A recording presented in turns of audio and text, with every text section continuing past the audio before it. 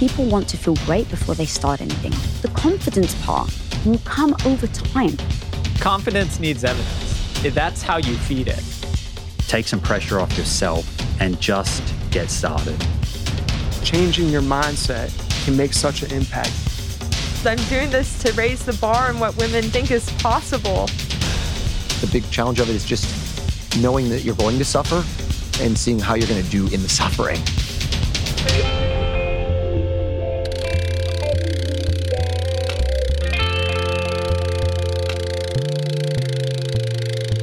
The Rich Roll Podcast. Hey, everybody. Happy holidays and so much love from me and my team here at the studio. As this year comes to a close, comes to a conclusion, I thought it would be beautiful, appropriate, and cool to take a little bit of time to appreciate the unbelievable library of conversations that we've recorded over the last 12 months. When you look back in the rear view at 2022, it's pretty clear that it was chock full of just amazing, powerful, life-altering exchanges on everything from spirituality to health, fitness, psychology, aging, and even magic. And so to celebrate all of these amazing episodes, we here today are going to indulge in an annual tradition that we conduct on this podcast, ending each year with a two-part compilation on the finest excerpts from the previous 12 months of the show. In other words, welcome to the annual Best of the RRP Anthology, which is our way of taking a moment to reflect on the year, to express gratitude and give thanks for taking this journey with us. We're going to kick things off with Dr. Andrew Huberman, but first, we're brought to you today by Momentous. Over the last 16 years, I can safely say that I have tried almost every single plant-based protein out there. And I can tell you that most of them are highly processed with tons of additives, and or they taste terrible, they're not third-party tested, or simply just don't hit the nutritional bullseye with a legit science-supported formula with the appropriate amino acid profile that promotes optimal nutrient absorption, which is all just a long way of saying how enthusiastic I was to be introduced to Momentous's 100% plant-based protein, which solves for all of the above and then some with a precise blend of pea and rice proteins, which yields a complete amino acid profile, tastes great, and has become my go-to to ensure my body is supplied with energy for proper recovery and function. Momentous products are simply the best in the industry, which is why they're used by over 90% of NFL teams, by Olympians, Tour de France champs, and world-class athletes across every sport. With all the BS in the supplement world, I trust Momentous's industry-leading quality standards and quality. Try Momentous for yourself by going to livemomentous.com/richroll for 20% off plant-based protein and all of their top-of-the-line products. That's livemomentos.com/richroll for 20% off. We're brought to you today by On. I am a total gearhead. I love researching the latest technology for the sports I enjoy, and I've learned that people often overlook apparel. But what you wear isn't just clothes. It is, without a doubt, technology. Technology that can make or break a performance. And I can tell you, after spending 2 full days meeting with the apparel wizards at On Labs in Zurich, that On is innovating in this space like no other with next-gen premium fabrics and just this heightened level of sophistication and precision and testing and development and intentionality previously unheard of that puts them just miles beyond the competition. I've been rocking On's high-performance running apparel, including the long tees, the weather jackets, even the climate jacket, all super lightweight, tailor-fit, built to move, and just gorgeous to get you out and get it done in fleet-foot comfort no matter the weather. I'm super proud to be a brand partner with this impressive team, from increasing product sustainability to improved energy return and impact protection, truly Swiss innovation at its finest. To get you moving, On is offering an exclusive 10% discount. To redeem, head over to on.com/richroll and use code RICHROLL10 at checkout. We're brought to you today by a very exciting brand new sponsor, Go Brewing. I am sober. I don't drink. And I devoted so many episodes of this podcast to the unreal benefits of an alcohol-free lifestyle. Why? Because even if you don't have issues with booze and suds, no amount of alcohol is good for you. At a minimum, it wreaks havoc on your sleep and produces a hangover that destroys your energy, your mood, and your focus. At worst, it turns your whole life upside down. But no longer does that mean you have to break up with your favorite brew, because my pals at Go Brewing are making all your favorite brews, minus the alcohol, fewer calories, and more productive tomorrows. It's not every day that I get the privilege to witness the inception of a company collaborating with our podcast, but that's exactly what happened with Go Brewing. I'm going to tell you this story. A few years back, I spoke at this event in Illinois, fittingly named Go, and it turns out that very day catalyzed Joe, the founder, to start his own NA beer company, Go Brewing. I had no idea about any of this until I bumped into Joe at Jesse Itzler's Running Man event the other month in Georgia, and he shared this story with me. I savored his fare in all its varieties and deeply moved by the mission and what he shared with me, and just impressed with the insane taste and quality of his alcohol-free concoctions, I wanted to help share the discovery. Made with natural ingredients faithful to traditional beer styles, Go Brewing has an impressive lineup of delicious, small batch, craft, alcohol-free brews, all without added sugar or artificial processing. My favorite is their double IPA, Not Just Another Story. But basically, you just really can't go wrong because everything they make is brewed to perfection, worthy of trying yourself, which you can now do at gobrewing.com. That's gobrewing.com and use the code RICHROLL for 15% off your first purchase.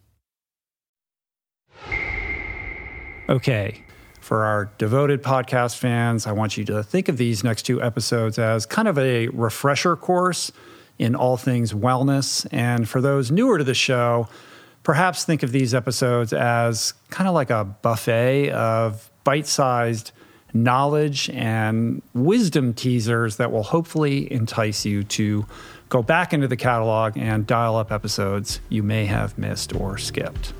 And so I'm excited to share these premiere clips with you, starting with the good Dr. Andrew Huberman.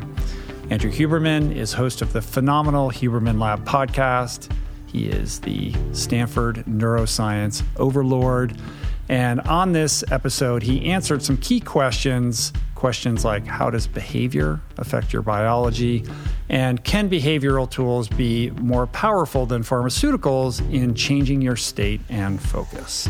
So here's a small glimpse into that conversation. Your actions do, in some sense, define you, both to people outside of you and to oneself. There's this concept in psychoanalysis of the introject, which I find fascinating. The introject is this idea that we can subconsciously embody the reactions of somebody else. So, one thing that fascinates me now that I'm a bit more involved in, sort of online interactions and social media is, the tremendous number of really inspiring people out there. I put you in this category. I'll put you on the spot and embarrass you. But I read your book long before we met and was really motivated to make a number of important changes in my life on the basis of reading that book. It truly was. And so just to, embarrass you a bit here, but that's the reality. No, I'm going to get flush. Yeah. Appropriately. Yeah. Because it's an incredible journey. Last time we talked about David Goggins, and there are many examples, right? You can go online now and see examples of incredible people doing incredible things. Now, one version of that is to think, that's inspiring. It shifts my autonomic arousal so I can get up at 4:30 in the morning like Jocko and like get after it and do this stuff. And frankly, there have been times when I'll see a social media post and I'm like, I'm being lazy. I should really push a little harder.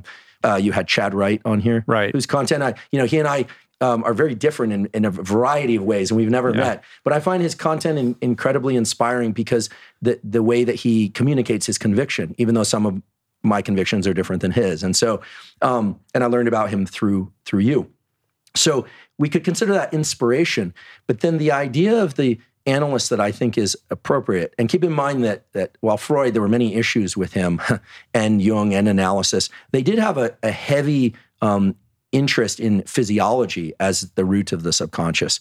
And there's this idea of the introject is fascinating to me because what it says is that if you consume enough of that content, if you read enough books about people who have embarked on certain kinds of journeys and made certain choices, that at some point you might introject some of their personality and their responses and subconsciously start making decisions, hopefully positive decisions, on your own behalf, maybe having more appropriate boundaries, maybe taking better self-care or care of other people. And that without even realizing it, you're starting to make better choices on your own behalf. And then at some point, you move from the introject to a recognition that, wait, it was me that made that change. I'm the one that managed to get up a bit earlier and do a little bit more, or to be kinder in this context, or to listen a little bit better in this context. And over time, we start to ascribe those changes to ourselves. So this is a more gradual shift in personality and this story of who one is. But I think it's a powerful one. And I like it because, we hear so much today about the negativity that's out there and how to navigate the just onslaught of negative news and negative interactions online. And for that reason, I really make an effort to really focus on the kind of the bright shining lights out there, because I do think that the information that we consume sets the internal context of our subconscious and sets the internal context for what we decide to do consciously. And in many ways, it's sort of like garbage in, garbage out. And if it's, positive stories and inspiration in, that's how you're basically going to react in the world. So I think that the nervous system has a tremendous capacity to learn consciously and subconsciously. And after all, it is during sleep that our nervous system rewires. We know that the dreaming that occurs during rapid eye movement sleep has this very unique signature of being very emotionally salient, falling, being chased, et cetera, but that the body is incapable of releasing adrenaline, epinephrine during that time. So that's its own sort of form of trauma therapy, right? So that's a subconscious learning that we go through each night, provided we're getting into rapid eye movement sleep. So the brain is designed to access these states in sleep that help us rewire in beneficial ways. You can, if you want, I don't recommend it, you can run the other experiment, sleep deprive yourself for 3 nights and see how your emotionality is doing, right? Yeah, that's super interesting. I mean, I think ultimately though, it always goes back to action. Like you can consume a tremendous amount of inspirational content and then convince yourself that you did something productive or you feel better about yourself without having ever actually done anything. And I see a lot of that as well. But ultimately, at some point, you would think that that's going to translate into some kind of action or behavior. One would hope. And that brings up kind of these ideas around alter ego, right? Like if you feel yourself not worthy of being that type of person. You see Jocko, he's waking up at 4:30 in the morning and doing what he does. And you say, well, what would Jocko do? And then you do that. Like you kind of step into the alter ego of Jocko and what he would do and start mimicking that behavior.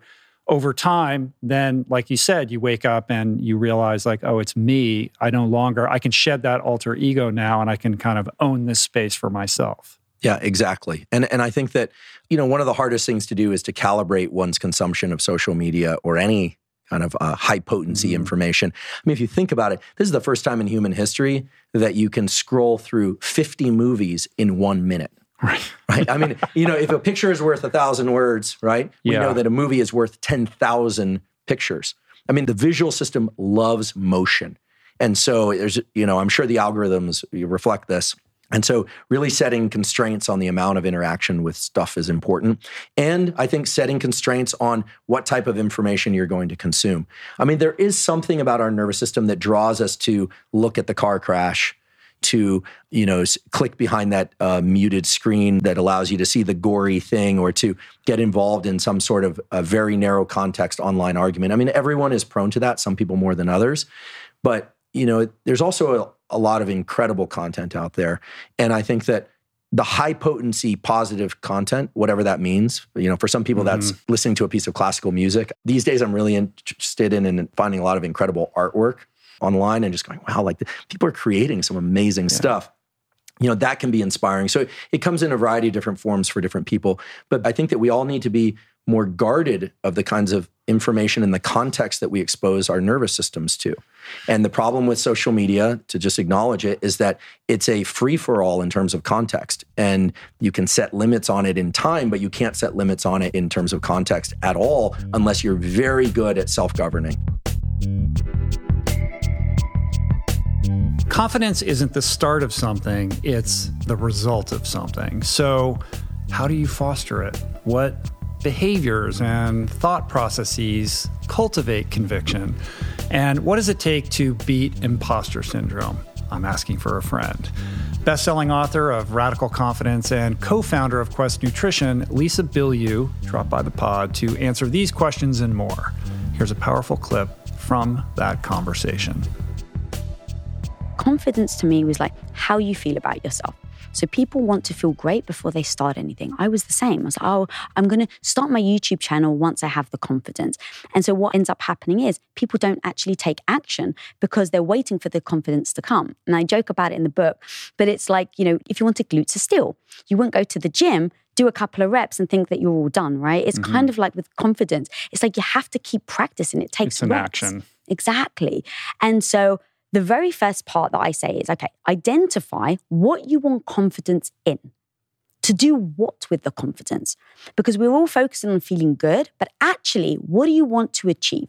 Usually people will say, I want confidence to tell my boss that I want a pay rise. I want the confidence to tell my partner in my relationship I'm not happy. I want the confidence to tell my parents I no longer want to study biochemistry and I want to be a stand-up comedian. So it's usually something to do something with. And I'm like, great, now you know the end goal. Now you've identified the end goal. Now you need to come up with a set of tools, stepping stones to get to that goal. Because the confidence part will come over time. It will come with action. It will come with repetition. It will come with gaining competence. The confidence is the byproduct. And so if we can stop focusing on the confidence and have radical confidence, which to me means you have insecurities, you have doubts in yourself, you actually probably are not equipped for what you're about to do. But you still show up and do it anyway. Now, I don't mean blindly believing in yourself. I don't mean blindly saying, forget the fear and do it anyway. No. When you've got the fear, I needed stepping stones that were binary. Okay, I wake up today. Did I do this? Yes or no? So some people, for instance, let's take the gym, working out, fitness. I know my mum didn't have the confidence to even walk in the gym. Okay, she wanted to lose weight. She wanted to be healthy, but she didn't have the confidence. She didn't believe in herself. She didn't think she was worthy enough. So now you have someone that in her 70s still says losing weight wasn't possible because she was waiting for the confidence to then feel good about herself to just go in the gym. And it became this vicious cycle. Yeah. So instead of just saying, okay, we'll just go to the gym, feel the fear and do it anyway, come up with a stepping process. So you want confidence to feel good about yourself to go to the gym. Okay, the end goal is the gym. Now, what do? Make it binary. Tomorrow, I put my shoes by my bed. That's it. Did you do it? Yes or no? And now you create this plan, this action plan around the thing that you're trying to do so that every day you don't allow your negative mindset, the voice in your head that's saying you're not worthy, you're not good enough, you don't let it take over. You don't want it to go into autopilot. And that's what I was doing for 8 years. My entire life was autopilot because every time I wanted to do something, that mindset was coming in saying, well, you don't have the confidence. You're not good enough. Who do you think you are? And at Quest, because we were growing so quickly, we grew at 57,000%. And so I didn't have the luxury to slow down. I didn't have the luxury because our house was on the line. I didn't have the luxury to just stop and say, I don't know how. And I don't have the confidence to do that. So when I found myself walking into a boardroom where let's say there's 10 guys with way more business experience than me, the insecurity comes flooding, right? That I don't have the confidence to walk into the room. The imposter syndrome comes front and center. Now the question is, how on earth do you still walk in the room? What do you do? How do you know that actually, you know what? I don't have as much experience than everyone in the room. It's not even like I'm just like putting myself down. I actually don't have the experience that everyone else does in this room. So how on earth do I keep showing up if I don't have the confidence? That's what radical confidence is. And so what are those tools? Like I'm imagining walking into that boardroom, feeling insecure. You have a couple choices. You can act as if and put on a front and pretend that you're on their level, which is very transparent. Yeah. Or there's the opportunity to acknowledge to yourself like, hey, I'm like maybe not at this level yet. I still have to walk into this room. Like, how do I manage that? And you can come in and say, listen, this is who I am. I'm not like, I don't have your experience, but I'm here.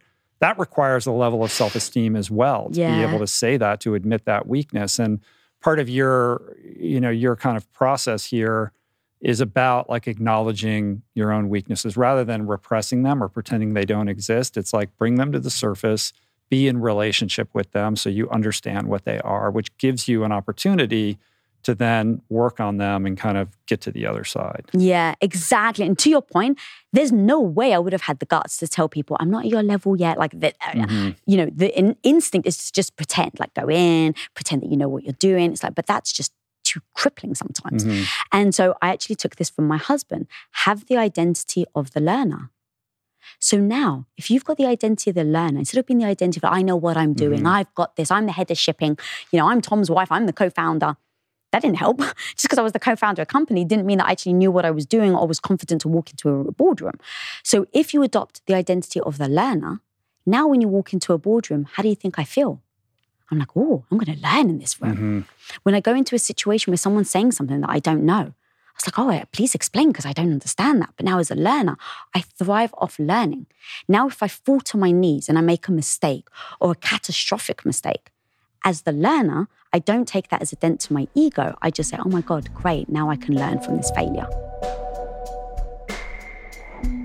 Next up is Star of Screen's Big and Small, Terry Crews, who joined me on episode 676 for a long-form exchange on overcoming toxic masculinity, transcending obstacles, confronting your past, and stepping into your truest power and most actualized self. I am an idealist. And I think it comes with being an artist or just seeing the vision and just seeing a better way and going, I want that,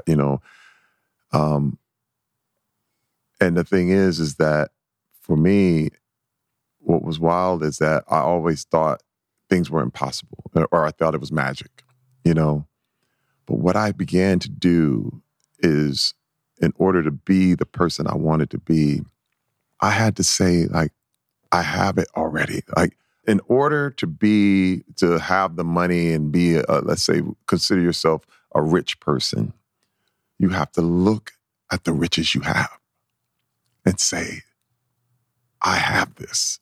And to order to have, you must do. And then once you say, I have this, you do the things a rich person would do. And all of a sudden, you are. But remember that in my mom's religion, the do part was gone. It was gone. And I realized that in the action, first of all, the visualization, and then the action, and then there it is. It comes. And it's almost like I say, you don't know you're in Los Angeles, but you are. So somebody just closed your eyes, blindfolded you, plopped you right there in it. You all of a sudden would have to know, like, you would have markers and different things, all this stuff. But the realization is that you are there and you have to be there now.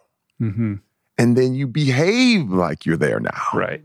Dude, it's a deep thought. You own that truth. It just hasn't happened yet. Like my friend Jesse Itzler has this mantra that he would repeat to himself when he was a young person, like, I'm a millionaire, they just haven't paid me yet.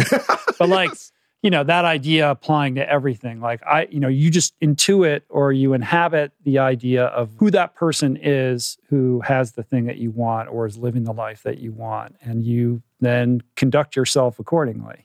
Let me tell you, and a perfect example is the first time I tried to quit porn. You're like, this is the hardest thing ever. Like, I mean, mind you, I had 3 different jobs. I started working like crazy because I was like, what am I going to do with my time? Yeah. But it was hard because I was like, this was what I used to do. And when I didn't do it anymore, the habit for doing something you don't get rid of things, you just replace them. And I started to replace it with good things. And all of a sudden, I didn't have any desire for it anymore. But I can't mark the moment. I can't mark the time. It was 12 years. But then all of a sudden you go, I don't need that. That's not me anymore. I'm a whole nother person. And it's so incredible. It's almost like going back through those Franklin planners and realizing, wait, you saw yourself there. You're even past that. You know what I mean? Yeah, but it's also the difference between white knuckling it, like I'm going to apply my self-will to this problem and just like, I am not going to do this thing, versus like, I'm letting go, I'm transcending this because I am becoming this other person who wouldn't do that. Let me tell you, that is a great saying, because I have to tell you this, because willpower doesn't work. It doesn't work. Believe me, I tried the first time I was getting out of it, and you're like, no, it's ridiculous. Mm-hmm. But what I realized is that it's not a willpower issue. It's a lack of information issue. The more you start to realize and know, it changes you. Like when you know what it's doing, when you know what it's costing. You know, I did things like making logs of how much I spent on all that every day. And you think, if you didn't write it down, you go, I spent $20. When I actually wrote it down, it was $300. And you go, what in the world? But you can't rely on our intuition that way.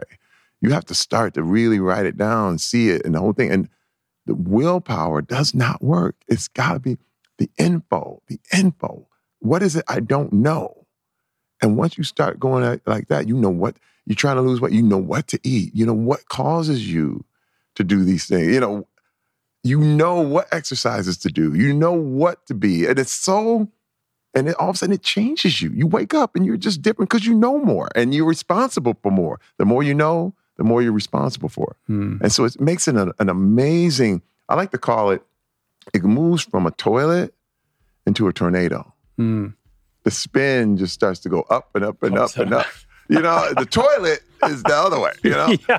But the tornado, it gets better and better and better. Dr. Lisa Miller is a psychologist and pioneer in the scientific study of spirituality. On the podcast to promote her new book, The Awakened Brain, Dr. Miller delivered an incredible deep dive on the numerous benefits of cultivating a spiritual practice, the ways such a practice can enhance things like grit and optimism, and even insulate you from addiction and depression. Here is a slice of that fascinating conversation. When we tell a story, a memory, in a way that's very palpable and rich and has lots of sensory points, real anchors in it that bring us back in time, we elicit the same neural correlates as if we were there, plus memory. And Mark Potenza, working with Rajita Sin, had become one of the leading experts around addiction. And he had found that the addiction loop in our brain, the insulin striatum, is the same whether we are addicted to alcohol and drugs or pornography and the internet or gambling. It's the same, I've got to have it, right? Mm-hmm. So they had worked together, Rajita and Mark, in the past, developing this in-scanner task when it came to craving, when it came to telling stories of addiction, hungry, and I need to have the drug. I've got to get to Vegas. I've got to have this roll of the dice. Well, when I approached them, I said, we know from epidemiology that there's nothing as protective against addiction as a strong personal spirituality. Can we watch that in the scanner? And of course, as open-minded creative scientists, Mark and Rajita were thrilled. We sat down for a year and a half, and we took the following question after a year and a half of inquiry to 18 through 25-year-olds. We said, tell us a time when you felt a deep connection with your higher power. Some people say God, Jesus, Allah, Hashem. Some people say the universe or a oneness with all life. But tell us a time where you felt a deep connection with a deeper, deeper presence of life that was loving and guiding. Nobody was confused. 18 through 25-year-olds in New Haven. A lot of them were Yale students. A lot of them were agnostic, some spiritual but not religious, some not friendly to the whole idea of religion. Nobody was surprised. Everyone had an important experience. Everyone. And how many people? What was the population size? Well, okay, so in order to, in MRI studies, there's often very small samples, and you can publish a study with like 10. But we had about 30 people who went through every phase of this study. Okay? And in this study, whether they were Christian, Catholic, Jewish, Muslim, Hindu, spiritual but not religious, no matter what their background was, the same neural correlates ran as they told us that narrative. And what is a neurocorrelate?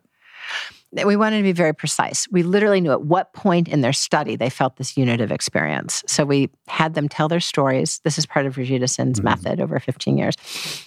Tell the story, tell it again while it's audio taped, play it back in earbuds in the MRI machine while the fMRI is running, so that we can pinpoint to the T what neural correlates are seen, what happens in the MRI as you say this specific little passage in your story. And right at the point where the young adults would say, I'm walking down the street, I'm completely depressed, I've just been turned down at 5 out of 6 medical schools, I'm such a loser, I'm never going to be a doctor like my mother. But then suddenly I see light in the leaves. And I know that God has a plan for me. Or suddenly I see light in the leaves, and I know that life is buoyant, and I will be a healer in the way I am intended. Or suddenly I see light in the leaves, and I know that there's a path for me greater than anything I know yet. That aha, the reshuffling of meaning is illuminated and speaks to a true part of myself. Right as that part of the narrative is told, we saw coming up online 4 major components of what we're calling the awakened brain. The first is that quieting, I'm such a loser, quieting the racket. The default mode is powered down. Now that you can do through mindfulness. That's simply getting present. That's the network of rumination. Exactly. Right.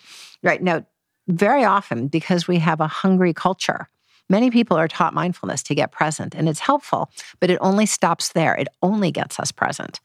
When in fact, what then is potentiated is that we are at a threshold to cross for being present into a state of awakened awareness. It's mindfulness plus. It's crossing into, and the next 3 loops are first and foremost, just as we were held as children in our parents' or grandparents' arms, we feel loved, we feel held, the bonding network is engaged, and we are aware that life itself is holding. The next is the parietal. That's the frontotemporal network. Yes, exactly. Right. Yeah. So that was the article. And in fact, I'll tell the whole story. Then the next piece to come online is the parietal. It puts in and out hard boundaries. So just as there's a sense of discrete and specific experiences, you have your path, you live in California, you have your family, you look like you, and I live in Connecticut, and I have my family. We are distinct. We are magnificently diverse. We are different. And at the same time, there's a deep common unitive experience, a common human heart. The parietal puts in and out hard boundaries so that we can toggle between a sense of difference and common love, common felt being. And then the final piece, which is just to put a finer point on that, reduced activity in the parietal lobe allows the influx of this sense of commonality among all. Is that right? Yes. Is that fair? That we are connected. Right. Or one. Exactly. And then finally, this is a particular importance to innovation, to decision-making. The Army's really championed this dimension of awakened awareness. We move from a narrow top-down dorsal attention network, tactical, strategical. We've got to get out the red door. We've planned, we're prepared, everybody's trained, we're going out the red door. But today, here live, the red door's jammed. We can't get out. That's a metaphor, of course, for life. Everything was in the bag. A plus B plus C. Of course, it was me who was going to be promoted. And then they brought in somebody? Or A plus B plus C. I was the one. It was my turn to be quarterback. It was my turn to be on the varsity football team. And what? I got cut? So it all didn't add up. The red door stuck. And because the red door stuck, we shift in a state of awakened awareness from the top-down, narrow, bowling alley perception of the dorsal to the bottom-up ventral attention network. We have a much broader field of perception, far more information. And many people say that the right answer, the new possibility pops, the yellow door. Never would have seen the yellow door. But the yellow door leads to a landscape that was surprising, that could be magnificently, in the big sense of the word, prosperous. I meet the person who I am best friends with the rest of my life. I find a line of work I never dreamed of. I end up in a city that was so very much at home. The yellow door opens, and that possibility of bottom-up perception leads to a form of creativity and innovation the Army calls situational awareness, that allows us to align with the way life really is.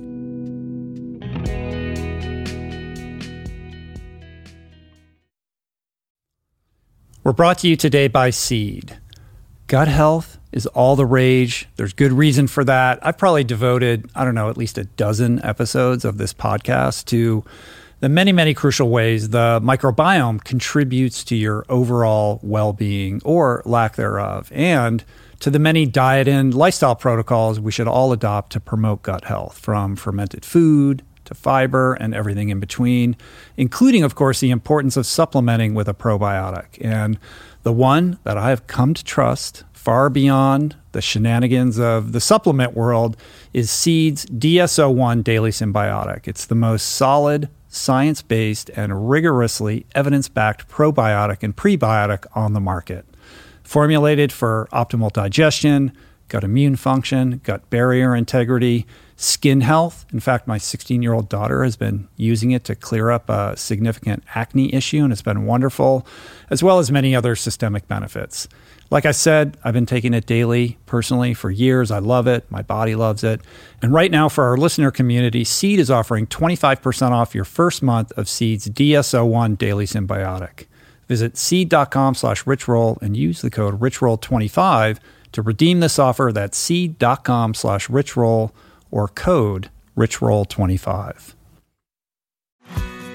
We're brought to you today by recovery.com. I've been in recovery for a long time. It's not hyperbolic to say that I owe everything good in my life to sobriety. And it all began with treatment, an experience that I had that quite literally saved my life. And in the many years since, I've in turn helped many suffering addicts and their loved ones find treatment. And with that, I know all too well just how confusing and how overwhelming and how challenging it can be to find the right place and the right level of care, especially because, unfortunately, not all treatment resources adhere to ethical practices. It's a real problem, a problem I'm now happy and proud to share has been solved by the people at recovery.com, who created an online support portal designed to guide, to support, and empower you to find the ideal level of care tailored to your personal needs. They've partnered with the best global behavioral health providers to cover the full spectrum of behavioral health disorders, including substance use disorders, depression, anxiety, eating disorders, gambling addictions, and more. Navigating their site is simple. Search by insurance coverage, location, treatment type, you name it. Plus, you can read reviews from former patients to help you decide. Whether you're a busy exec, a parent of a struggling teen, or battling addiction yourself, I feel you. I empathize with you. I really do. And they have treatment options for you. Life in recovery is wonderful, and recovery.com is your partner in starting that journey. When you or a loved one need help, go to recovery.com and take the first step towards recovery. To find the best treatment option for you or a loved one, again, go to recovery.com. What is the meaning of life? What happens when we die? What is our purpose here? If, like me, you ponder these delicious existential questions, I have got just the thing for you. It's called Soul Boom. It's a podcast hosted by everyone's favorite best friend and my friend, the deep thinking and deeply hilarious Rainn Wilson, where he communes with intellectuals and entertainers, theologians and philosophers in intimate exchanges that tickle the mind, heart, and yes, the soul. Subscribe to Soul Boom on YouTube or wherever you get your podcasts, and explore other groundbreaking series at voicingchange.media.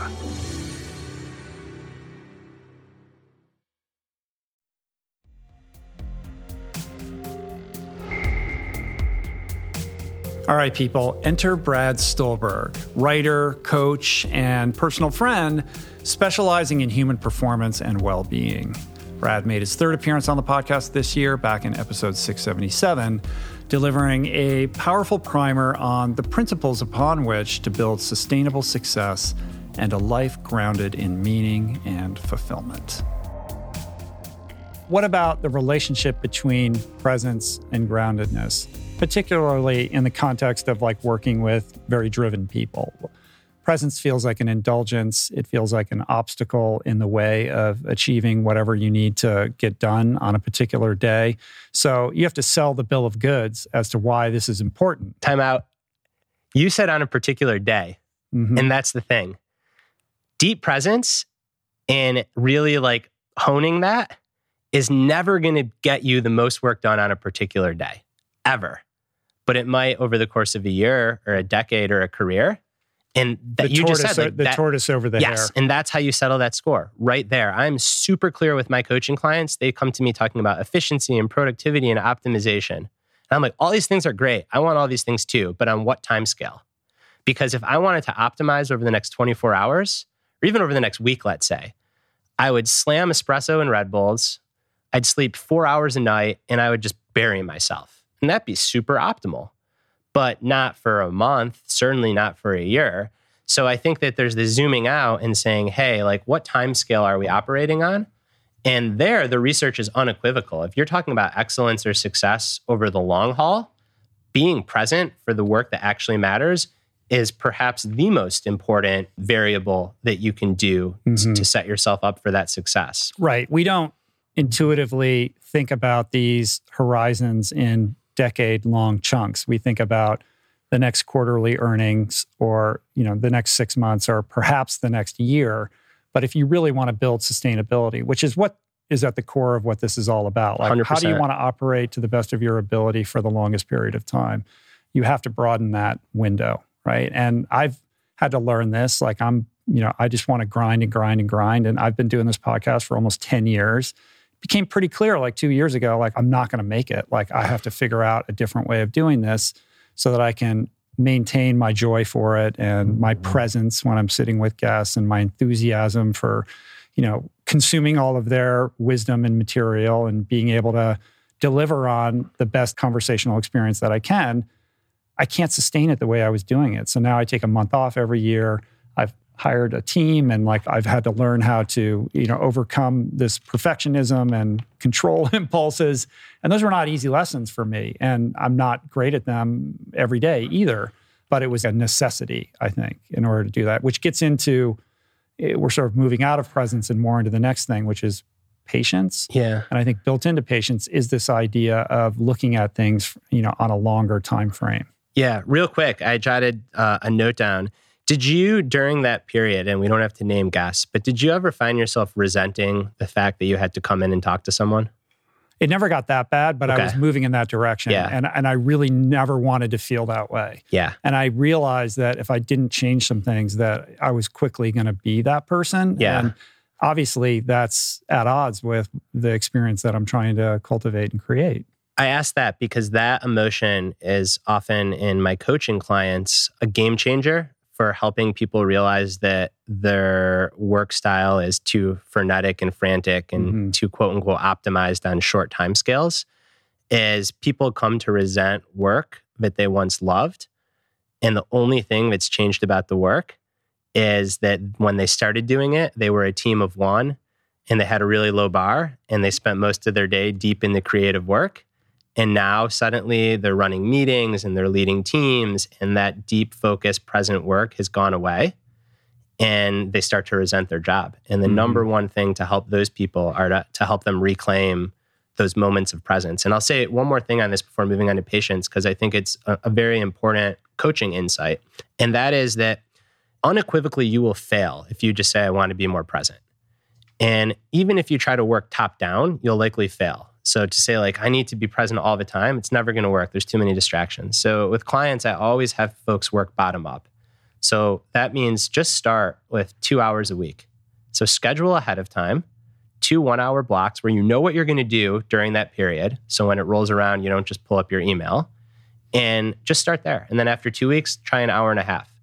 And I had this one client who came to me because of feeling resentment and just coming to hate a job that she loved.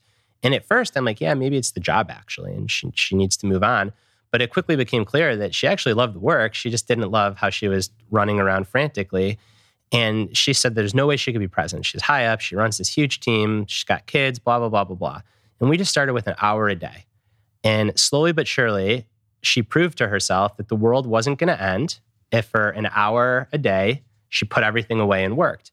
And a year into our coaching relationship, this is a true story, and I try to practice what I preach. So I am very, I'm I have boundaries around when I coach. It's like certain days, certain times. And I went to try to work with her executive assistant to get a coaching slot. And the person's like, no, like, sorry, like Kate can't meet with you then. Her afternoons are all blocked off. Her window and your window. So she went from impossible to be present at a company with over 1,000 people to 3.5 to 4 hours a day. But it started, if I would have told her that at the beginning, she would have fired me. Mm-hmm. And I think the same's true with ourselves. Even if you don't have a coach individually, if you tell yourself, oh, I'm going to be present for 4 hours and you fail, it's like a diet. It's like anything. You're off the wagon. It's hard to get back on. So I think starting really small, and again, it's a common theme in this book, and I think this is the coach in me, is that you take something that's really noble and aspirational, but for it to work, you've got to get super concrete and start at a level that is like in the weeds. We all want to positively change the world, but where do you even start with such an idea? How do you begin? Well, philanthropist and impact investor Jacqueline Novogratz has dedicated the better part of her life to answering this question. She's just an incredible woman who has made an extraordinary impact on improving the lives of millions of people across the developing world. She's very much a personal hero of mine. And in episode 657, please check this one out if you missed it, Jacqueline shares actionable, sustainable solutions to some of our world's biggest challenges. There are so many well-intentioned people in philanthropy, and yet, there's just too many stories of, funds just ending up, there's all kinds of issues around corruption and just organizations being poorly run, and the money seems to disappear and nobody ends up benefiting, and it's all like just a big clusterfuck. Yeah. Like, how does that happen with people who I'm sure are trying to do the right thing and help? I often say that distance dulls the moral imagination. And so we want to do good. We want to be part of good. And so we give money hoping it does good. But that's not enough. We've actually got to build in systems that have, to your word, of accountability. Generosity without accountability can really make a mess of things. And it's not the same as justice. Justice is hard. Generosity can be hard, but it's a lot easier than justice. And so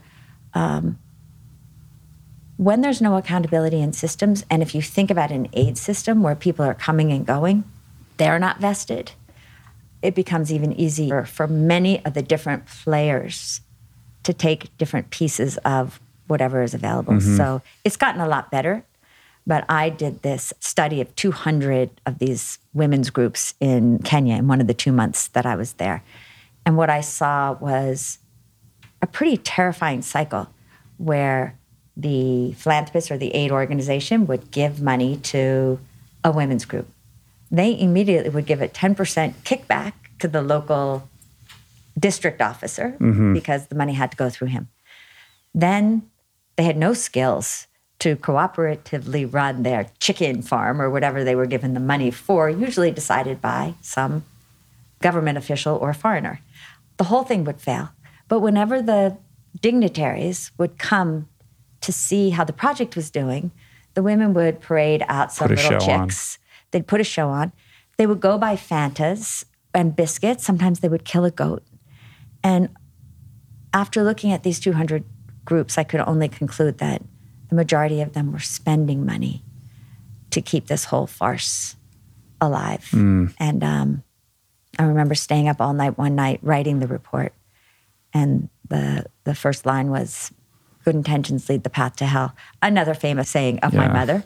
And I just felt such rage that there was a machine that ultimately was a big lie. That if we really cared about enabling people to solve problems, this is not the machine we would be building. Yeah.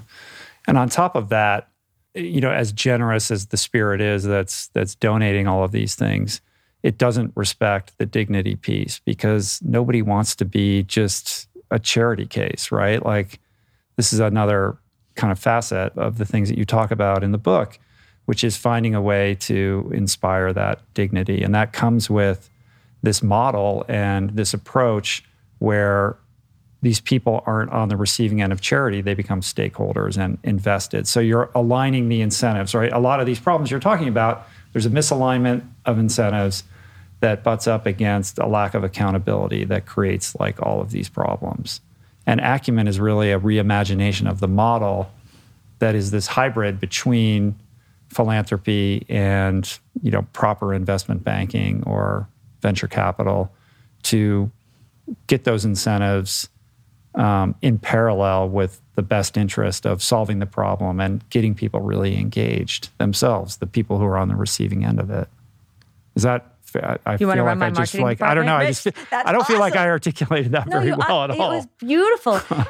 You articulated it beautifully because what I learned more than anything else, and certainly after the Rwandan genocide, in story after story like this, is that many well-intended people see a chance to give a grant and get people a little bit more income for their income-generating project.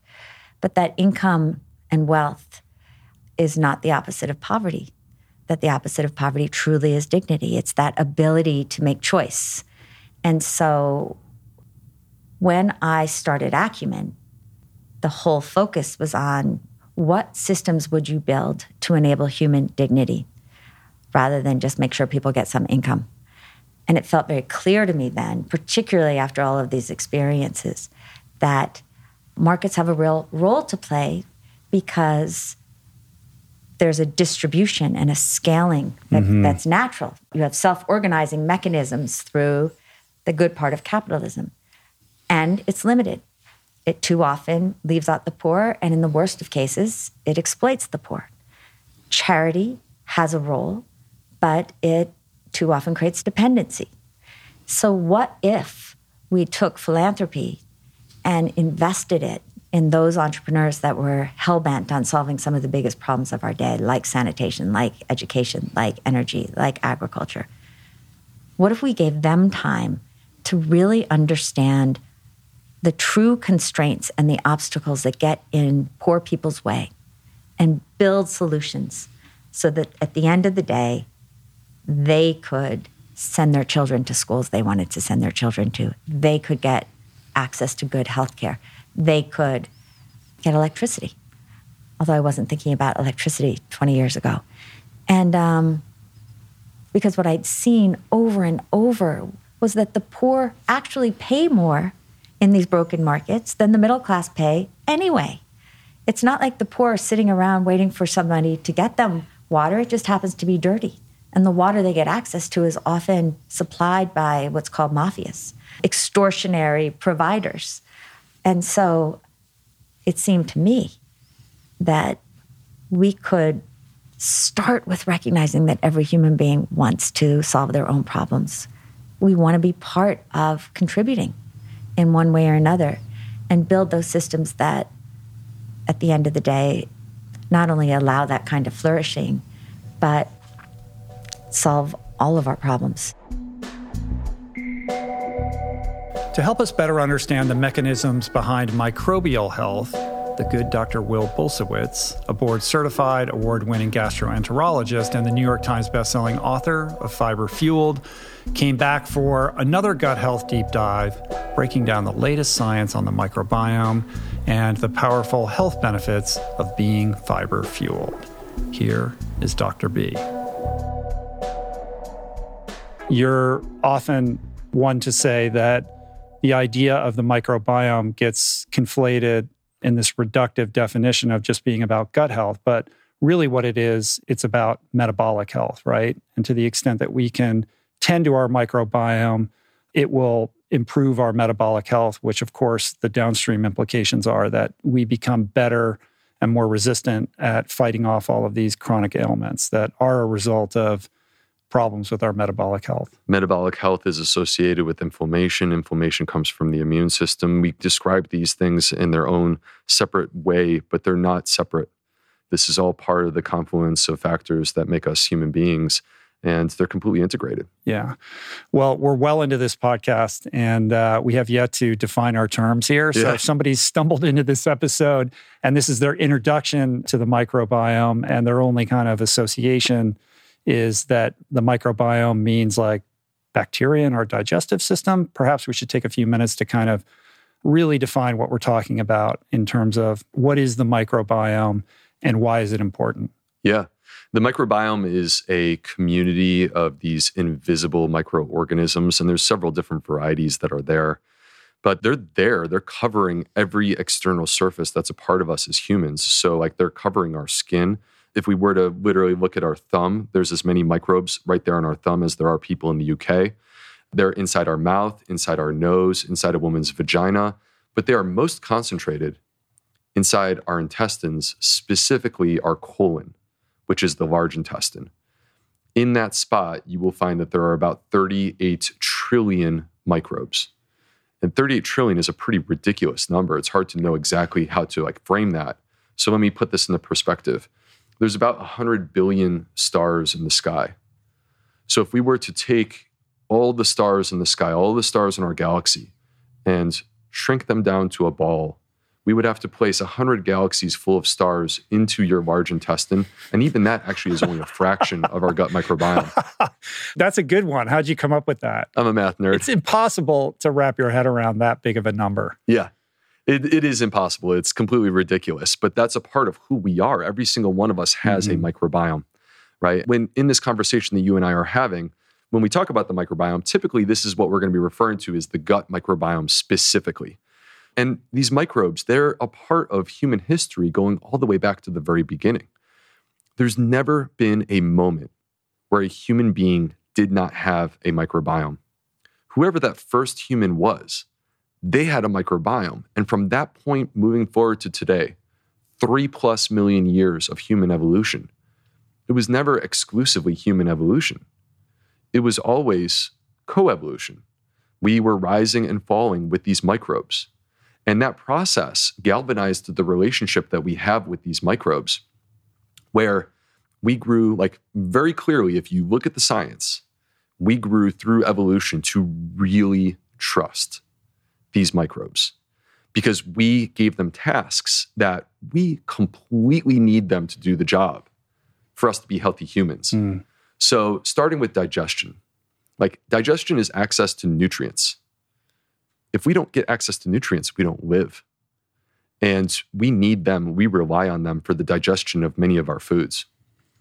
We talked about our immune system, our metabolism. Let me also add our hormones and our mood, our brain health, our cognition, the expression of our genetic code. They are powerful.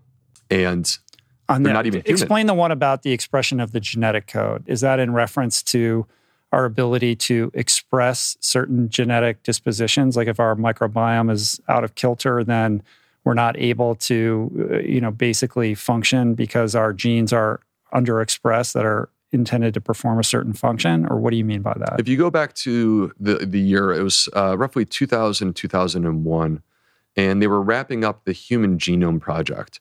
And this is Francis Collins, who just recently retired, but at the time he was one of the most preeminent, well-respected scientists at the NIH. Bill Clinton was the president. And he called a press conference along with Tony Blair. And in the Rose Garden, they have all these people there to announce that they had just cracked the genetic code. And the reason that this was such a big deal from their perspective is that they sincerely believed that once we crack the human genetic code, we're going to basically have the path to curing cancer or stopping heart disease. Right. And they really believed that that would be the truth. And the problem is here we are, and it's more than 20 years later, and clearly that is not the truth. Clearly it has not worked out the way that they thought that it was going to work out. And that's because we are not I think this is actually empowering, we are not a set of predetermined health outcomes in a genetic code. Instead, our genetic code is more like a series of switches. And you can turn them on or you can turn them off. And whether or not you do that is going to determine what actually happens with our body. But the question is, who's sitting at the switchboard and flipping the switches? And the appearance is that these are the gut microbes. Right. They're in control of basically flipping the switch and determining whether or not we have health conditions or we don't. Next up is ultra phenom and force of positivity, Camille Herron. a woman with 21 marathon victories to her name, the 24-hour distance record, and a slew of other crazy world records as well. She's a woman who is narrowing the gender gap with astounding feats of endurance, and she shares her unique training style, her philosophy on life and sport, and the ways running can be self-transcendent in our episode and in this powerful clip. I feel like there's no limits on what I can do. Like if I set a goal for something, like I'm somebody that doesn't really limit myself on like, I just go after it. I just, bite down and go after that goal. So it's just a question of like where you want to place your attention. And I think you even mentioned the 3100 in Queens, which is a wild one. That is just that blows my mind. I mean, 3,100 miles, like around, like, I think it's like a half mile block. I mean, how do you stay motivated? How do you find joy, when it's boring? And I think I'm somebody that I like to use the energy around me when I'm in races, and you kind of have to break it down. Like, how do you eat an elephant? You eat an elephant one bite at a time. And so I've learned, like, when I run races, like I need to, track the mileage, and I need to break down how am I going to eat the elephant? Yeah. And so, I mean, that's something I think about in races, like, whether I'm going 100 miles, 24 hours, 3,100 miles, like how do you break down eating the elephant? So, well, you're no stranger to running around in circles. So you're running around in a circle. The interesting thing with that one is the course closes at night. So you go to bed and it becomes like a job for the summer. You just wake up and between 8 and 5 or whatever, 8 and 8 or whatever the hours are, you just go around that loop and try to get as many miles as you can. There's a documentary about it that my friend Sanjay Rawal made. I don't know if you've seen it. Yeah. And it's so interesting. The people that excel in that race are not the people, like they don't look like runners. They're like average people with, all different kinds of jobs. And it really shows you like, oh, this is about mental fortitude. This is about like something more than athletic capacity. This is about like spiritual, a connection to something beyond. Like those are the people that seem to, excel. Yeah. Yeah. And I feel that. I feel a spiritual connection. When I go for world records, I feel like I'm tapping into something really special inside of me. And I reach a point where I like transcend, and like it's almost like my head starts to float off of my body. And I think when you do something like that, you really have to tap into that spiritual energy inside of you to keep going and to complete it. Because it's just something that just, it's just like beyond like what you think is possible. Tell me more about that. Yeah, I feel like I've always had this ability to tap into this extra energy inside of me. And I remember when I set my 50-mile world best back in 2015, I think I had maybe it's 12 miles to go. And I joked that it was like the hand of God came over me. And I literally felt like my head started to float on my body, and I'm just like a machine those last 12 miles. And it was kind of one of those points where I was either going to get the record or not get the record. And I felt like I just found some sort of like spiritual connection where my body just became a machine, and it was kind of like my head was floating. And I felt that like many more times when I've gone for world records. I feel like even I think about when I did my 12-hour world record, I started to feel that. I feel like I kind of just went into this like machine mode. And yeah, I mean, it was like, it's incredible. I feel it. I feel this energy that I can tap into when I go for these amazing things. So like this advanced flow state where you become this channel for something else. Yeah. I feel it. Like it's incredible. I like even racing Harvey. I mean, it's like I just transcended like this last couple of miles, and I don't know how to describe it. Like it's like I almost like detach a bit from my body and from the pain I'm feeling, and I just become this machine. Yeah. That's wild. Well, it is. That's why you have to do the 3,100. It is this self-transcendent run. That's what it's called, right? Yeah, absolutely. I feel like that's going to be like my finale as a runner. How do you think about yourself as a role model? Obviously, you're inspiring to everybody, but particularly to women athletes, young girls. I'm sure you have opportunities to speak with younger people. Like, how do you think about how you carry yourself and what that means for the next generation of young athletes. Yeah. Well, when I'm out there and I'm about to do something, I mean, I think about not only the people that inspire me to do a race. I feel like every race that I do, I have somebody that is inspiring me and that I think about, like, especially later in the race. But I also know that people are watching me and that I'm bringing inspiration to other people. And I feel that. I feel that during the race. I feel like, I'm doing this for the world. I'm doing this to, elevate the sport, to raise the bar on what women think is possible. And it's such a powerful thing when you're out there. I feel like it's not just me trying to reach a personal goal. I'm doing this for the sport. I'm creating history. And it just totally elevates me later in the race, just thinking about that. And now being 40, you're not just breaking barriers in distance and time, you're breaking barriers in age. You haven't even begun to, tap into what you're capable of. I'm sure you've got a whole slew of world records, coming, but it's really cool because it creates this conversation around what we're capable of and what our limits are as we age. And as you redefine it, you're in equal parts inspiring young people as you are to the older people who are trying to, rethink what they're capable of as we get older. Yeah, awesome. Absolutely. I think about when I reached my mid-30s, I thought I was on some sort of downhill slope or something. And probably a lot of marathoners and, ultra athletes think that. They think that, it's all downhill from here. But I feel like I'm reaching my prime right now. And it's incredible because here I've been a runner for 27 years and I'm still getting better, at age 40. And, I feel like I'm kind of dialing in more, like I talked about my diet and my recovery. I'm kind of dialing in more on those factors that, maybe I just kind of let them slide in the past and wasn't really as dialed in on them. So I'm kind of showing if I'm using more of my brain and having more wisdom with my training and my recovery, my diet, all these things. And it's working. Yeah. How do you reconcile two seemingly opposite passions? Well, elite ultramarathoner and full-time high school teacher Harvey Lewis helped answer this question, and he gave us a powerful lesson on mindset, on consistency, and how to push beyond the limits of what you perceive possible. Here's a clip from episode 658. Yeah, it's wild. During the race, I actually, I went through a low part around mile, I think about 140 or 170 rather. And it's incredible because I had the battle inside my mind, the side that was not wanting to submit at all, but I had a little bit creeping in that I thought of well, it would be nice to just go relax in a hotel and put my feet up and how long is this thing gonna go for?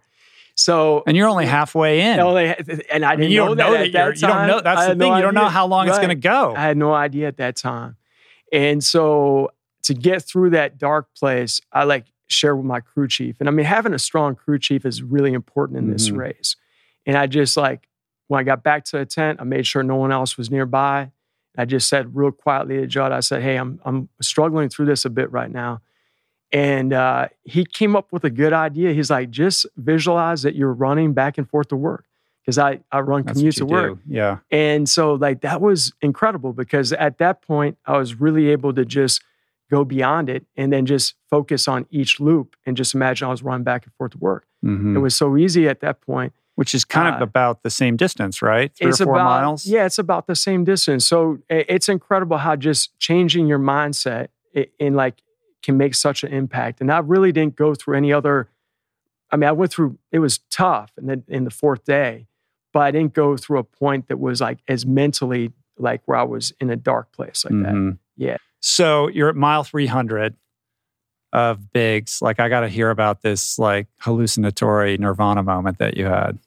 Yeah. So this year I would just say it was kind of crazy because, you go through these lows and highs, but going into 300, it just felt like we were invincible almost. In Mori, the Japanese runner, he just was fired up we were both fired up. So once we got past 300, we started doing crazy things. And like some of it was like strategic on my part, trying to like wear him down a little bit. But some of it was just like impassioned, like just feeling like fired up and like, let's just go. So we started doing things that you probably shouldn't do after 300 miles. Like we started running up the hill like that we've been walking up since day one. And then we started sprinting through the camp.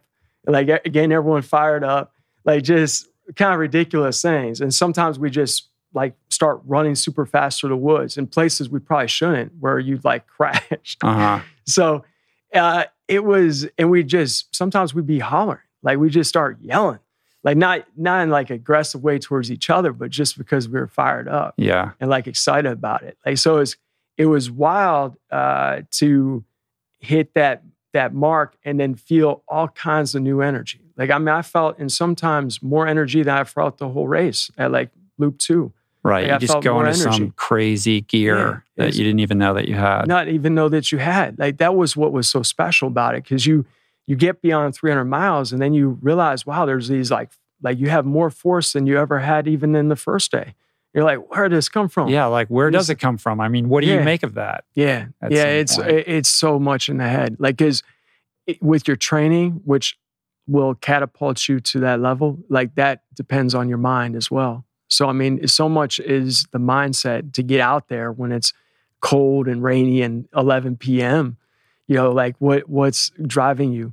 So then it gets us back to the question of why. And that's the other major thing. And like, to be honest with you, whenever I'm doing an A race that I really care about, I actually write down my why statement.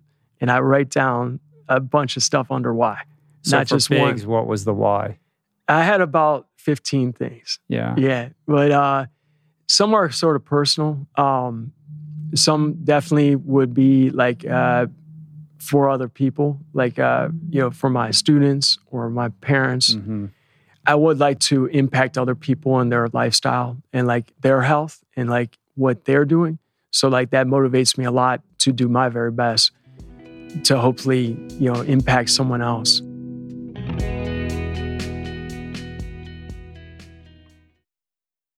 You are listening to this podcast because you care about improving your health and your well-being. But this quest is incomplete if you have yet to add my friend Dr. Rangan Chatterjee's Feel Better, Live More podcast into your listening quiver. An RRP favorite and someone I'm personally quick to call when I'm in need of good advice. From nutrition to mindset, fitness, and relationships, each episode is packed with the tools you need to become the architect of your health. Subscribe to Feel Better, Live More, available wherever you get your podcasts, and explore other groundbreaking series at voicingchange.media. There are certain rare people who have a powerful voice and know how to use it. My friend Amanda de Cadenet is one such human. The podcast is called The Conversation because it is the conversation. A groundbreaking series of raw and honest exchanges on the issues that matter most. Mental health, sex, politics, ambition, gender roles, and more. Listen to The Conversation wherever you get your podcasts and explore other groundbreaking series at voicingchange.media.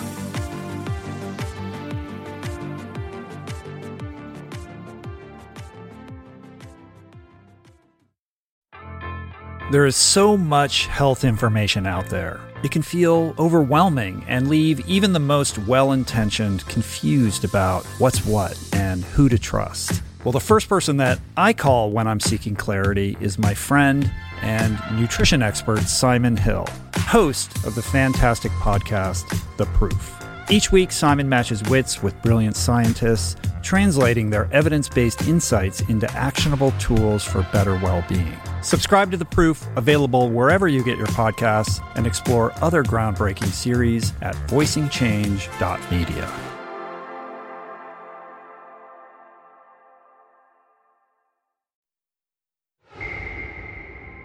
Okay, back to the show.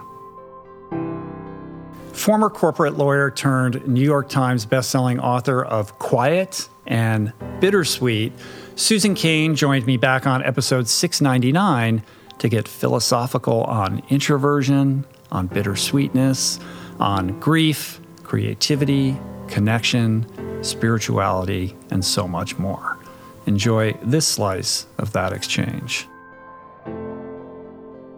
There are babies who are born into this world, and from the day they're born, you can test their nervous systems and see that they're more reactive to all different kinds of stimulation. Like they'll salivate more if you give them sugar water and put it in their mouths. So the babies who salivate more, when they're 2 years old and you put them into a play group of kids they've never met before, those are the babies who are going to tense up and take longer to integrate into the group because they basically have a nervous system that is just reacting more to new inputs, and it makes you want to like slow things down and pause and check it all out before you're ready. Is that like, when I think about that, the word that comes to mind is sensitivity, right? Which is applicable to bittersweetness too. Like I took your quiz. Yeah. I scored a 7.3. So I guess I'm prone to some level of bittersweetness. But I've always thought of myself as maybe just a little bit more sensitive than certain other people. And sensitivity could be a word that you could apply to introversion as well. Like they're just more sensitized to their environment. Or, I mean, how do you, like, is that a completely different way of thinking about this? Or how does that No, it's more like these are all really overlapping categories. They don't lay totally on top of each other, but they overlap. So with bittersweetness, which by the way, I define as a kind of a state of mind where you're very attuned to the way in which joy and sorrow in this world are forever paired. You know, you don't get one without the other in this life. And the way in which everyone and everything we love will not be here forever. But that somehow what comes with that knowledge, there comes a kind of deep joy at the beauty of the world. So it's like a real blend of all these deep instincts. This idea of bittersweetness, I think most people think of it as an experience, but you talk about it as like a state of being. So distinguish those two things and how you arrived at that point of view. Yeah. So, I mean, it is an experience in the sense of, you know, like the moment where you're walking your child down the aisle or something. That is a quintessential bittersweet experience. But there's also a view of the world and a way of being in the world that's quite bittersweet. You could call it melancholic, except that word in our culture is sort associated with clinical depression. And that's not really what it means, or it's not the way I'm using it. So the bittersweet state of being is much more about like this sense of that awareness of joy and sorrow and of fragility. Aristotle, 2,000 years ago, asked the question of why is it that so many of our great poets, philosophers, and politicians all have a melancholic temperament? Like, what is that? So it's something about being attuned to the gap between the world as it is and the world as we would wish it to be. You know, there's like the emotional DNA of humans. We come into this world with a sense that there is a more perfect and beautiful world that's out there somewhere to which we belong, but we somehow find ourselves here instead. Right. And so it's the yearning and the longing, like the idea that things could be better. It's not a despairing per se, but it's a sense that like we're in a certain place, it could be better. And the melancholic impulse is built out of like how to get from one to the other. Yeah, and it's the heart of our creative impulse. You know, it's like a feeling of like, how do you get closer to that perfect and beautiful world for which you are yearning? If you look at the musicians, the great poets, the writers, all of the, you know, painters, the ones that seem to resonate the most are the ones who have the facility to, the capacity to kind of take these seemingly conflicting emotional states or the polarities of them and weave them in some way that makes sense to us as humans, but perhaps transcends our ability to like articulate. And I think when you hear it, you know it. When you see it, you know it. Yes. You're not sure why. Like, why is it that the minor key or these certain songs and the way that they're constructed cultivate that in ourselves? I don't know if there's neurochemistry on that or any science on that, but it really is like, I know what that is. I don't know why I know what that is. It makes me feel this certain way that is, you know, perhaps, you know, seemingly off my optimal state. And yet there's a comfort, like you talk about rainy days and things like that, like you kind of want to languish in it. Yeah, there's a comfort and there's a transcendence in it. With Leonard Cohen, the very first artistic act that he took was when he was 9 years old and his father died. And he took one of his father's bow ties and he wrote a poem, and he buried the bow tie and the poem in the backyard garden of their family house. And that was his first artistic act. And it was like he was kind of repeating that act again and again throughout his career. There's a kind of like taking something painful and then turning it into something else. Mm-hmm. And I think that's like the real, in terms of how to live, that's the real insight this tradition gives us, because it's kind of saying to us, these moments are going to come, these pains are going to come, and you have two choices of what to do with them.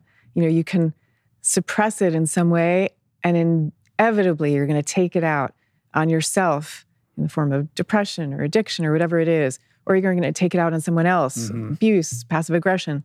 Or you can take those pains and sit with them somehow and then make meaning out of them and transform them.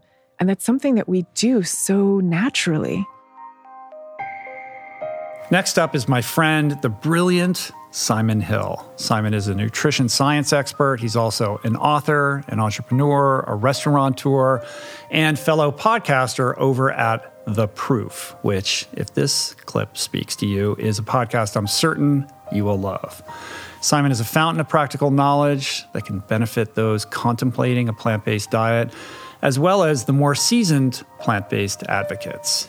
Here is Simon Hill. A common fear that a lot of people have when considering a plant-based diet is calcium. Oh my goodness, if I don't eat dairy, I'm not drinking milk, my bones are going to turn brittle. Where am I going to get my calcium? My understanding is that dark leafy greens are a pretty good source of calcium. I've never had an issue with this, but how do you think about that and ensuring that people are meeting their calcium needs? Firstly, I would say that building strong bones is a team game. We've reduced it very much to just calcium, but it's so much more than that. And even before talking about nutrition, I think it's worth emphasizing that exercise is arguably far, far more important. Both impact exercise, so we're talking about jogging or skipping, going up and down stairs or hopping, that sort of impact exercise is a stimulus. Structure reflects function. Yeah. And so it responds to that by laying down more bone, increasing your bone mineral density. And then the second type of exercise, resistance training. So be it lower body, things like squats, or upper body with bands. The research is pretty clear that we need to be doing this stuff regularly for as long as possible to prevent significant amount of bone loss, which does naturally occur as you age, but you want to slow that down. Yeah. Before we completely shut it down, like any final thoughts or parting words for people? I think, in our first conversation, we kind of established the science underpinning a plant predominant to exclusive diet being best for human health. And my entire thesis is, and I want to kind of make this clear because I'm not sure I really spoke to that, is that when you broaden the lens, open up the aperture, and consider how our food choices affect the planet, and you consider what we're doing to billions and billions of animals and the unnecessary pain and suffering that they are enduring, experiencing, and that none of us would likely swap places with them. When you do that, it does create a compelling case for adopting a diet that is as plant exclusive as possible.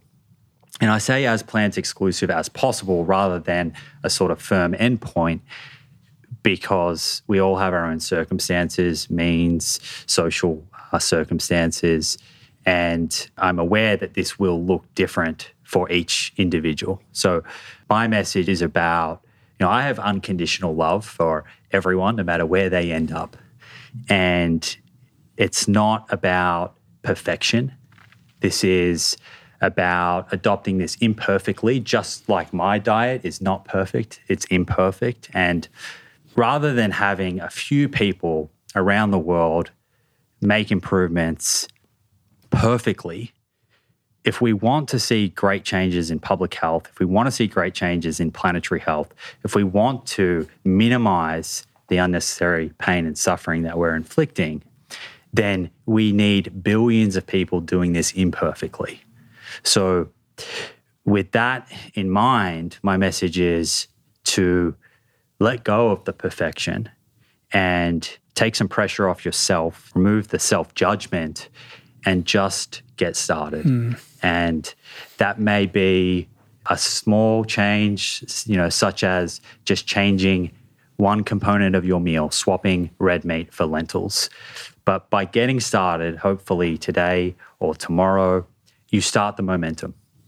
And, I have full confidence in everyone that as they get started and start to make these changes, they will begin to feel better themselves. And that is hugely motivating, as is what you feel from a mental point of view. And, I have made this transition and I was aware of the health benefits that were up for grabs. But what I was not aware of was how good it feels to live more congruently and to align your actions with your values and beliefs and the peace that brings. So start slowly, take some pressure off, and I wish you all the best of luck.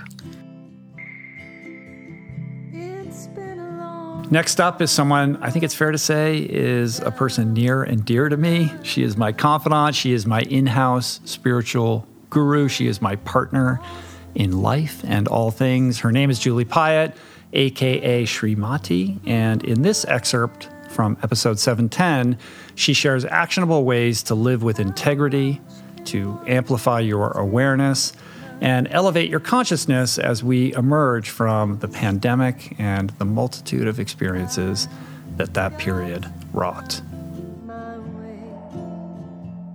I think as we emerge out of this period, a lot of people have been engaged in a deep self-reflection about how they've spent their time and how they want to spend their time going forward, right? It was this, moment of forced repose where, because everyone was home all of a sudden and we were kind of compelled to look in the mirror in a way that we generally don't because we're busy.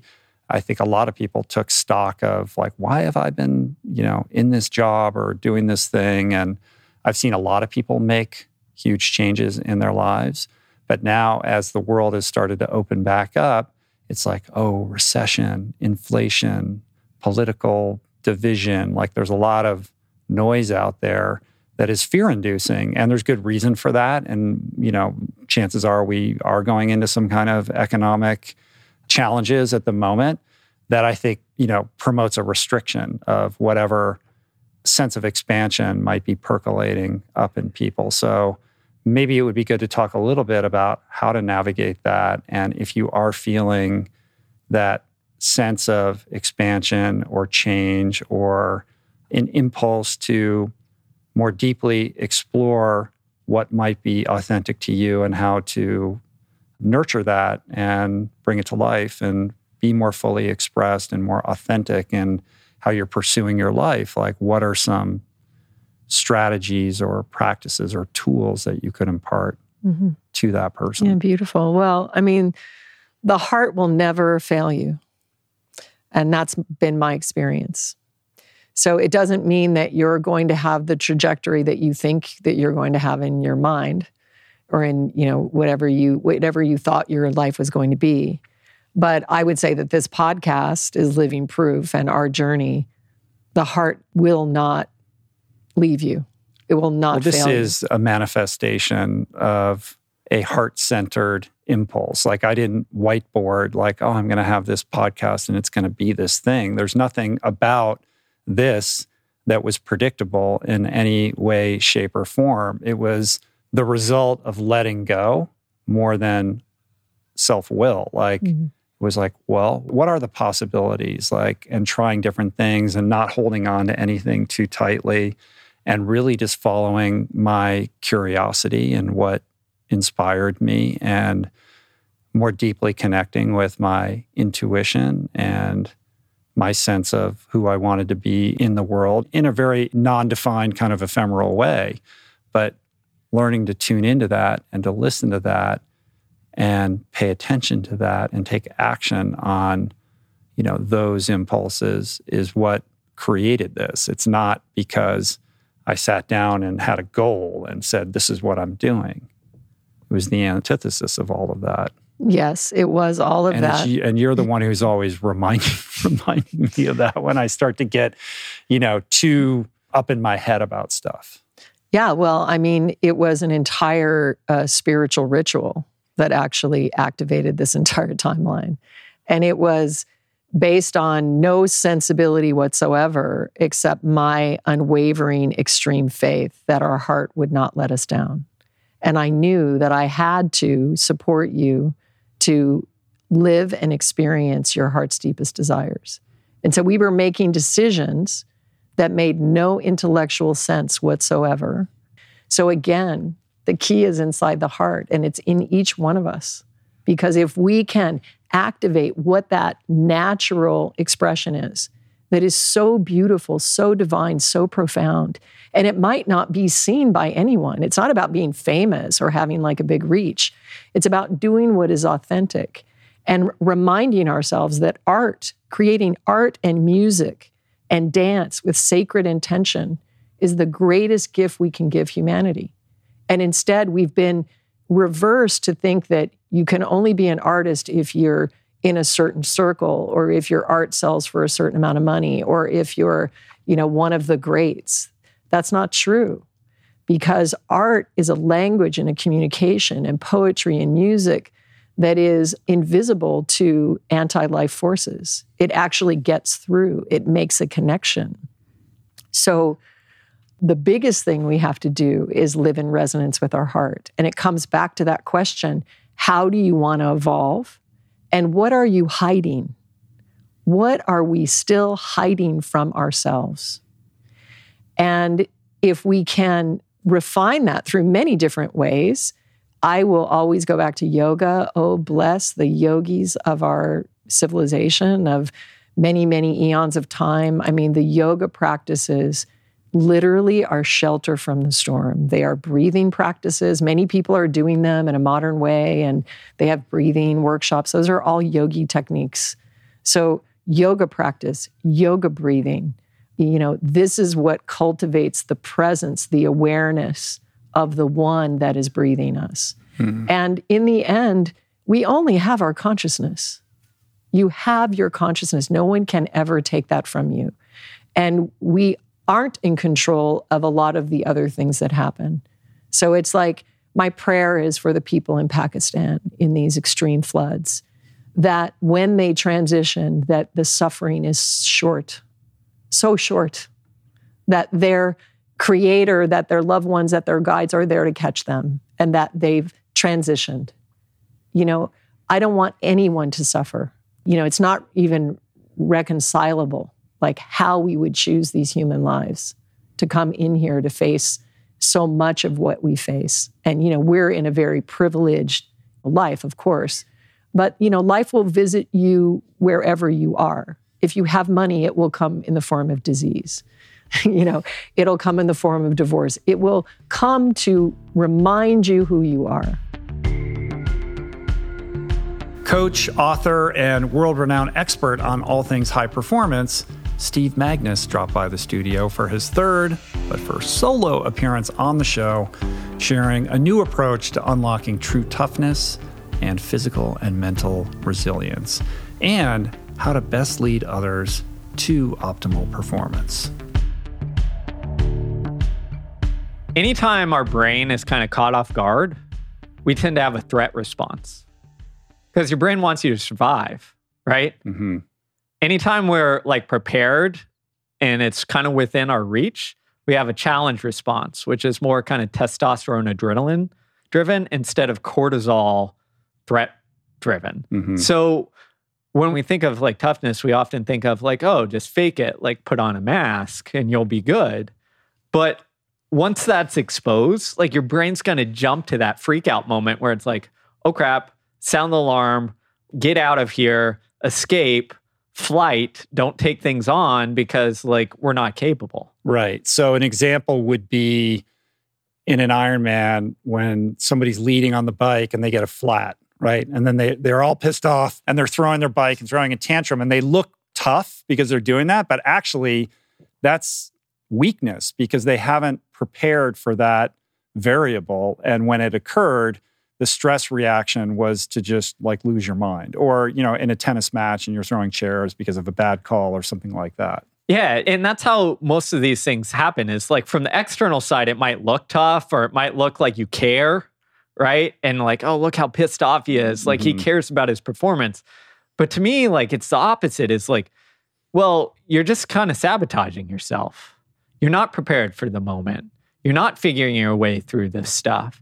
And I think you can almost summarize the biology or the neuroscience of toughness down to like, we talked earlier about, can you keep your mind steady no matter what kind of chaos is going on around you? Can you keep your mind from defaulting towards that freak out reactive state? Or can you keep yourself online, rational, ability to work through things? And in the heat of the moment, the competitiveness, like often what happens is we default to that freak out because it's like, almost overwhelming. It's this like emotional charge behind it. And embracing reality is, you know, that's a piece here. There's so many other things that you have to practice in order to maintain your level of composure under that kind of stress. But a lot of it, in my mind, has to do with this distinction that you alluded to, which is the difference between kind of bravado, false bravado versus real confidence, which is earned and experience-based. Confidence needs evidence. You know, that's how you feed it. In my generation, I think we really screwed this up because we had this huge self-esteem movement. Yeah. And I remember elementary school, junior high, it's like, you know, you just get told you're great. But what the science actually shows is this, is that we don't get that testosterone bump of like confidence unless we've done something to earn it. What a shocking thing to say. How dare you? You're going to get canceled for that statement, Steve. You know that, right? Probably. But I think this is like, it's so central to things because we get told the wrong idea so much. And instead, we need to do the work. And it's not that you have a certainty about it, but it's to know that, hey, I've prepared. I've put in the work. I've been consistent. My brain knows that I'm at least maybe not going to fall apart if I enter the arena. Right. You know, I always like to put it as, does the thing have the power or are you in control? And so much of toughness is, do I have some semblance of control over things? Not complete control, but some semblance where I can influence it. So if the thing has all the control, if I can't step away from the run, say, hey, you know what? I'm a little sick and I've got a race coming up, so it's probably better that I rest. If I can't do that without that anxiety coming up, right? That should signal it's an issue that I need to be able to work with to sit with that discomfort so that the thing doesn't have the control and instead I'm making the wise decision and taking the action. Yeah, and the coach or the mentor or the leader has to understand how to instill that in the people that they're working with, right? So that's the difference between the controlling Bobby Knights out there who strip their athletes of any agency or control versus the empowering coach who understands how to kind of seed that intrinsic motivation and that true confidence where the athlete or the mentee is empowered to make their own decisions and feels like they have input into the trajectory of their career. The easiest way to make an athlete worse is to take away autonomy. What does a celebrity mentalist have to teach us about a high-performance mindset? Well, the answer is more than you would imagine. Meet world-class mentalist and highly accomplished ultra runner, Oz Perlman, who joined me back on episode 673, sharing strategies for cultivating greater confidence, endurance, and resilience. Well, why don't you kick it off by just explaining what mentalism is so we're all clear on kind of the playing field in which you operate. I think it gets sort of conflated with magic and mind reading and tarot card reading and all kinds of other stuff. So lay the groundwork on what it is that you do. I would never have believed if you would have told me I was going to be a mentalist. This is not like the career path I thought I was going to be on, which is shocking to this day. It's kind of like magic of the mind. So everybody can visualize a magician because you think somebody picks a card and they're going to find it with fast hands, right? That's kind of the dynamic, sleight of hand. So what I do is more analyzing how people think, reverse engineering their decision-making, and some elements of body language reading, psychology, and honestly, group dynamics, social dynamics, knowing how people behave and studying that for decades, and then knowing how to entertain people. That's the key word. It's entertainment. I'm not psychic. I don't pretend to know the future. I would have won the lottery by now, Rich, between me and you. But it's reading people and making it very entertaining and doing it in such a way that it's not explainable. Like the key is, it's kind of, you watch magic and you know somebody did something fast. My hands don't move fast. I just do stuff where I'm very good at guessing things. You're very much an expert at this, though. I watched a whole ton of your videos. I watched all the America's Got Talent performances and Ellen and the Today Show and all this sort of stuff. And you have an incredible stage presence and command of what you're doing. And it's impossible for me as a layperson to try to deconstruct what the cues are that this sort of foundation that you're laying. And you're so in this flow of what you're doing. But I have to imagine that you're paying such close attention to, what's coming out of the person's mouth, how you're kind of cueing them up, how you're leading them down a certain path. And if there's something not going your way, you have to kind of redirect it and, land that plane in the place where you want to stick that landing, right? So it seems like you're kind of reverse engineering all of this. Like, where you want it to end up, and you have to take this person on a journey that's going to land them there without anybody being the wiser. Very well put. Like exactly that. This is the best way to describe it. Think of a movie with the director's cut that you never saw, right? The director points the camera at what they want you to see, but there's other elements of the movie. So what I do, it's very funny because it's not linear. Not to be too in the weeds, I don't usually just say, hey, think of this and I'm going to guess this.